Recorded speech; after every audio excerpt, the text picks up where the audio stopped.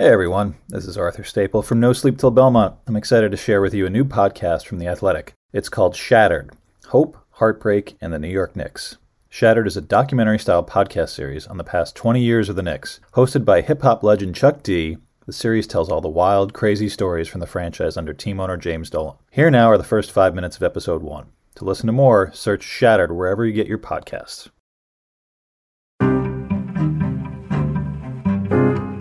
I think a lot of my adult life has been built around never letting the Knicks hurt me like that again. If they suck, they suck. If Jim Dolan does something absolutely idiotic, he did it again. Of course he did. The saddest moment as a Knicks fan was undoubtedly a legend, Charles Oakley. They dragged him out of there like he was a piece of garbage. Apparently there's a Charles Oakley over there fighting in the stands. And that was the first time where I started to think, this isn't the team that I grew up loving. This isn't worth it.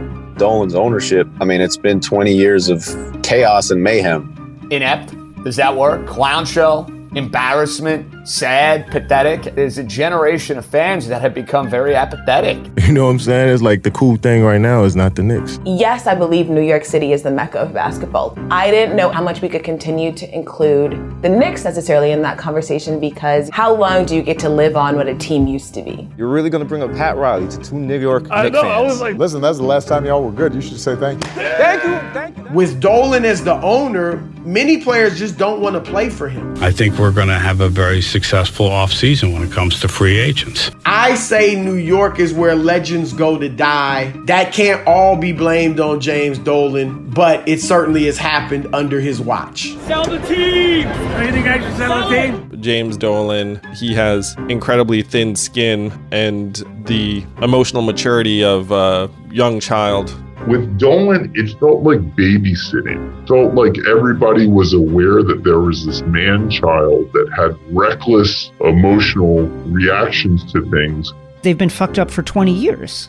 20 fucking years! That's crazy to say. Look, I know this will sound crazy to people, but I'll believe it till the day I die. The New York Knicks organization has pissed off the basketball gods one too many times. They are feeling the effects of that now. I'm Chuck D, and The Athletic presents Shattered: Hope, Heartbreak, and the New York Knicks. This series will tell the story of the past 20 years of the Knicks, from the moment James Dolan took control of the franchise until now. From all the moments of hope, Marbury, Carmelo, Amare, Linsanity, Kristaps, to why the team has been unable to sustain success. To understand where the Knicks are today, we have to understand where they've been. On this episode of Shattered, we'll look back at the last truly great era of the Knicks, the snarling, aggressive, and entertaining 90s Knicks, led by franchise legend Patrick Ewing. Sometimes you don't realize what you have until it's gone. Once I left, then they realized how good I was for them. What made those teams special, allowed them to sustain success over an entire decade. And we'll discuss what caused the end of the 90s Knicks and why things haven't been the same since. This is Shattered, Episode 1, The Collapse of the 90s Knicks. We knew that we represented the blue-collar, hard hat city. New York has both. It has the flair and the glitz and the glamour, but it also has people who makes the city go. We represented them extremely well. Whatever made the 90s Knicks special came from their star player, Patrick Ewing. The expectations on the former #1 overall pick were massive. When Ewing was in high school in Massachusetts, his high school coach, Mike Jarvis, said that Ewing was going to be like Bill Russell, the greatest winner in NBA history, except Ewing would be better offensively. And the funny thing is, Mike Jarvis was kind of right. Ewing was a modern-day version of Russell with a better offensive game. He was a forceful, game-changing presence on defense. And on offense, it was Ewing's soft-touching 18-foot jumper that set him apart from most other centers of his generation. Despite all this, the basketball smarts combined with the physical gifts, Ewing and his Knicks teammates were underdogs because they played in the same era as Michael Jordan.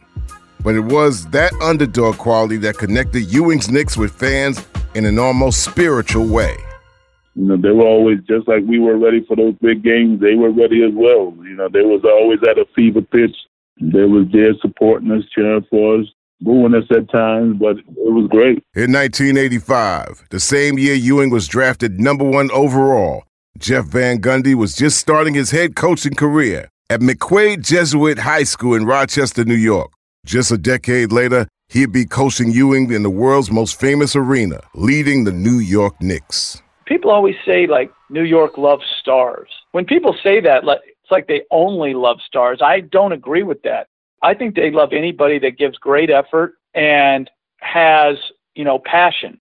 That's why I've never believed it's just a city that appreciates stars. Like, they appreciate hard play and good basketball. That was the first 5 minutes of episode 1 of Shattered, The Athletic's new podcast series on the past 20 years of the Knicks. New episodes come out every Tuesday. To listen to the rest of episode 1, search Shattered where you get your podcasts.